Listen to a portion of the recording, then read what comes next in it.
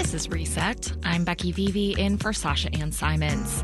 Mayor Lori Lightfoot is only Chicago's second elected black mayor, and we all know who the first was. You want Harold? Well, here's Harold. Of course, that's Harold Washington. Back in April 1983, the former U.S. congressman was elected Chicago's first black mayor. His time in office was wrought with conflict among city officials, but his spirit and promise of government transparency united Chicago's black and Latino communities at the time.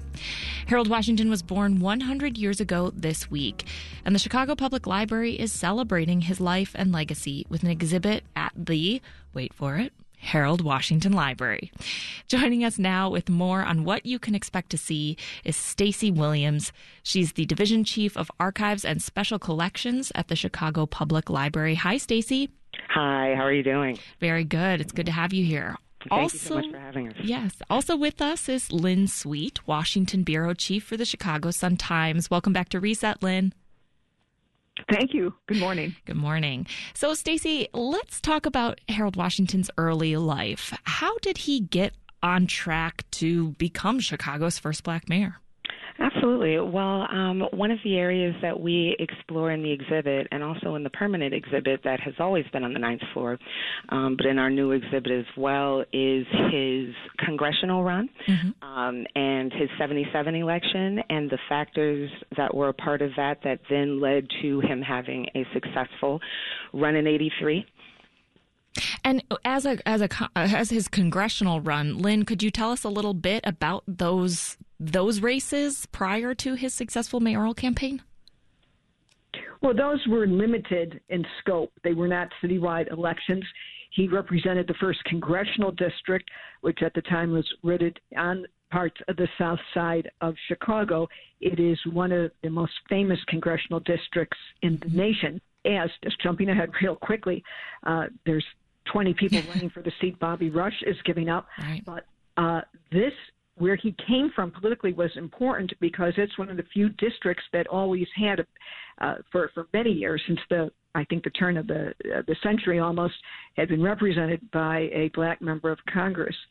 But he also had served in the Illinois General Assembly, and he was a known factor. So I would say for purposes of his mayoral run, there is really no comparison to what he had to do to win a seat in Congress. Right. Stacy, could you tell us a little bit about his time in the Illinois General Assembly?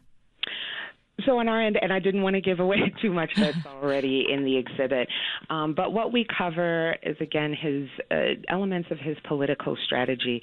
The thing that Mayor Washington embraced that we really wanted to highlight from his political papers was his ability to bring together people from across a variety of different constituencies in a city where politics were viewed as fractured. So we look to focus on the start of that political strategy during his congressional runs and then how that affected his later mayoral candidacy and administration. And with that sort of, I guess, black-brown coalition, Harold Washington was elected the first black mayor of Chicago in 1981. Let's take a listen to a little bit of his victory speech. We fought that good fight. We fought it with unseasoned weapons and a phalanx of people who mostly had never been involved in a political campaign before. This has truly been a pilgrimage. Our government will be moving forward as well, including more people and more kinds of people than any government in the history of Chicago.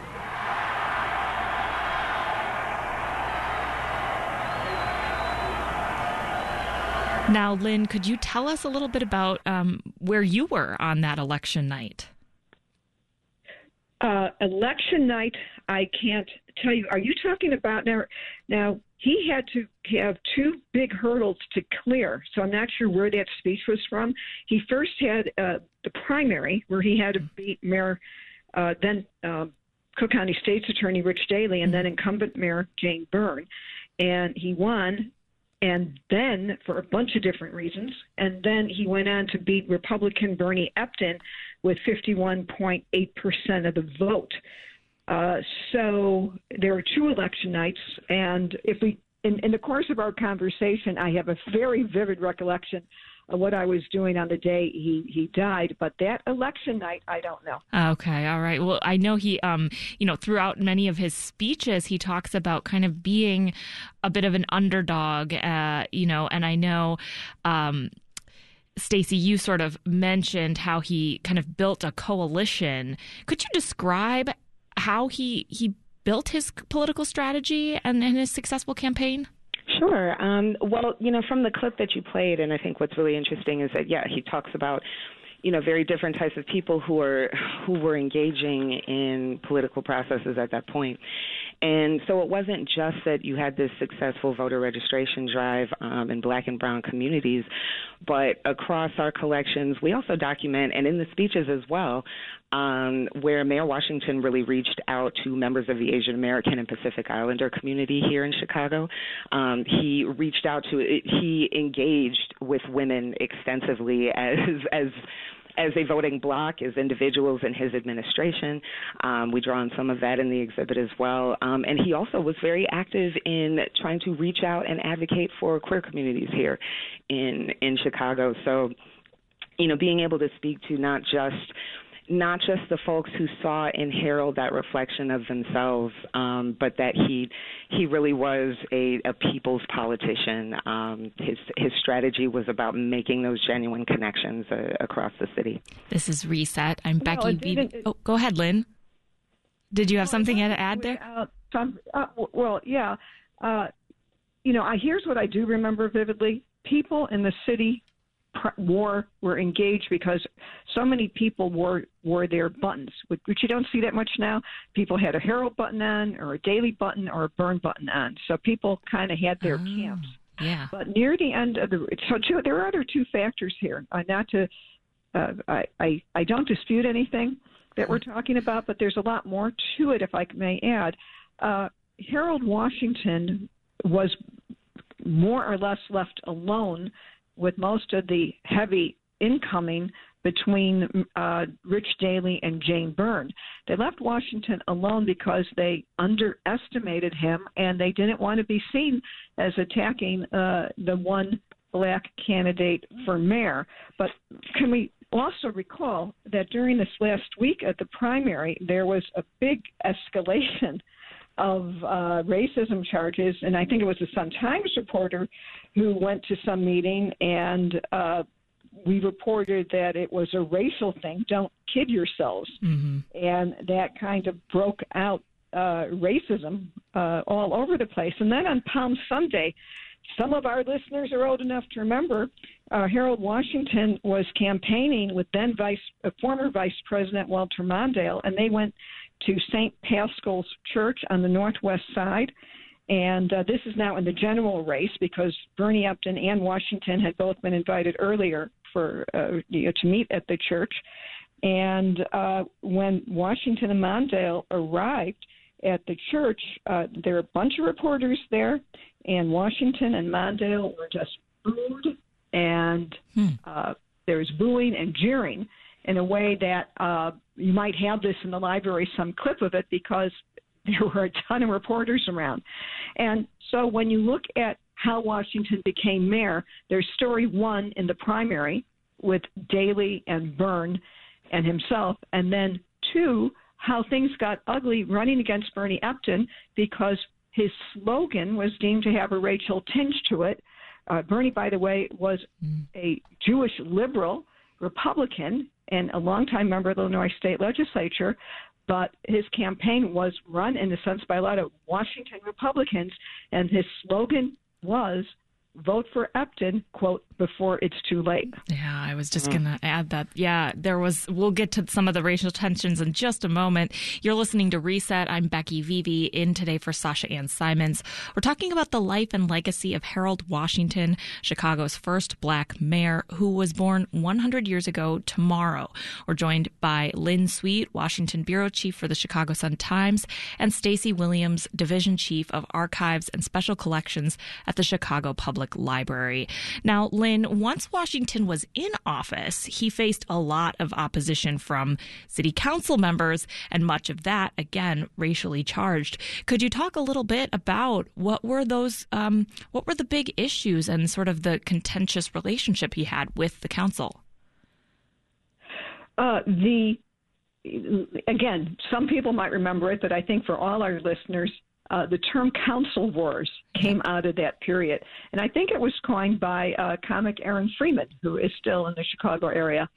I think he's the one. And so we had a term called the Vrdolyak 29, Ed Vrdolyak, who, fast forward, is either in prison or soon to be. So Ed Vrdolyak, Ed Burke, the now indicted Ed Burke, and basically a coalition of the white aldermen, plus I think a few of the machine black aldermen became the 29, and then Harold Washington, there were still 50 wards, needed to get to 50. So it was just blocking. You name the issue, it wasn't getting done, because Harold Washington did not have the power to run or the levers of government. So there was a historic election for the 26th ward, where Luis Gutierrez, who we know now as the former congressman, but he worked in the Washington City Hall, he won that. And I'm blanking for a minute on the other ward that was up. Anyway, the Harold Washington candidates, including Gutierrez, won those wards. And so that gave Washington power over the city council. So I would say in the first look at what happened in governing, think of obstruction by the Vrdolyak 29 meant that whatever the agenda or issue was, it just wasn't getting done in things where you needed to have city council approval. But if you then look at things like the hiring of a far more diverse city hall, that came about in that period. I was part of a Sun-Times team of 5 people, and we did a 13-part series in 1986 where we measured how Washington was doing every which way, and we recorded how there is an enormous amount of community outreach, because Harold Washington was very sensitive to not wanting to be accused of just doing things for the black community. Mm-hmm. So he was very mindful in how he, in a sense, spread out city assets and things he could control. Right. And, you mentioned that there were some aldermen elected that were on his side for that second term. But a few months into his second term, Washington died suddenly. And amid a lot of, speculation, officially, it was ruled a heart attack. What questions did people have at the time about his death? Stacey, do you want to take a So actually, I must fully admit to you that I was something like 4 or 5 years old at that time. So the question. Well, maybe Lynn. I know Lynn had vivid memories. So Lynn, do you want to share your vivid memories of that day? I'll tell you about that day, and I don't think after the medical examiner, whatever was deemed the cause was generally accepted. It was well known that Mayor Washington had a love of fried chicken, was overweight. Mm-hmm. So that wasn't at issue. So if you want, I can tell you my vivid memory of the day. Yes, please do. That day, I was supposed to have lunch at the Wrigley Building with then Harold Washington Press Secretary Alton Miller, who I just called before we did the show to make sure that my recollection was right. And he wrote about this in his book, Harold Washington, the Mayor and the Man. So he wrote about how he wanted to have lunch with me at the Wrigley Building, a grown-up lunch, he wrote, because I was a young reporter that Harold Washington wanted to cultivate. So I started the day really looking forward to making some inroads into getting sources and reporting, and maybe getting a story out of Alton that would be an exclusive. So a short time later, of course, we in the newsroom got the news that Washington was taken to the hospital. Wow. And even though we all had our different sources, we thought he had passed away, but we couldn't say it yet. Now, this was in an era where you didn't have Twitter, right, internet, other people, pictures. So we had a little bit of time, so I was dispatched to City Hall. So I went to City Hall, and as soon as I walked in, I saw the fire commissioner. And I just looked at the fire commissioner, who was as distraught and ashen as ever. And I said, is it true? And I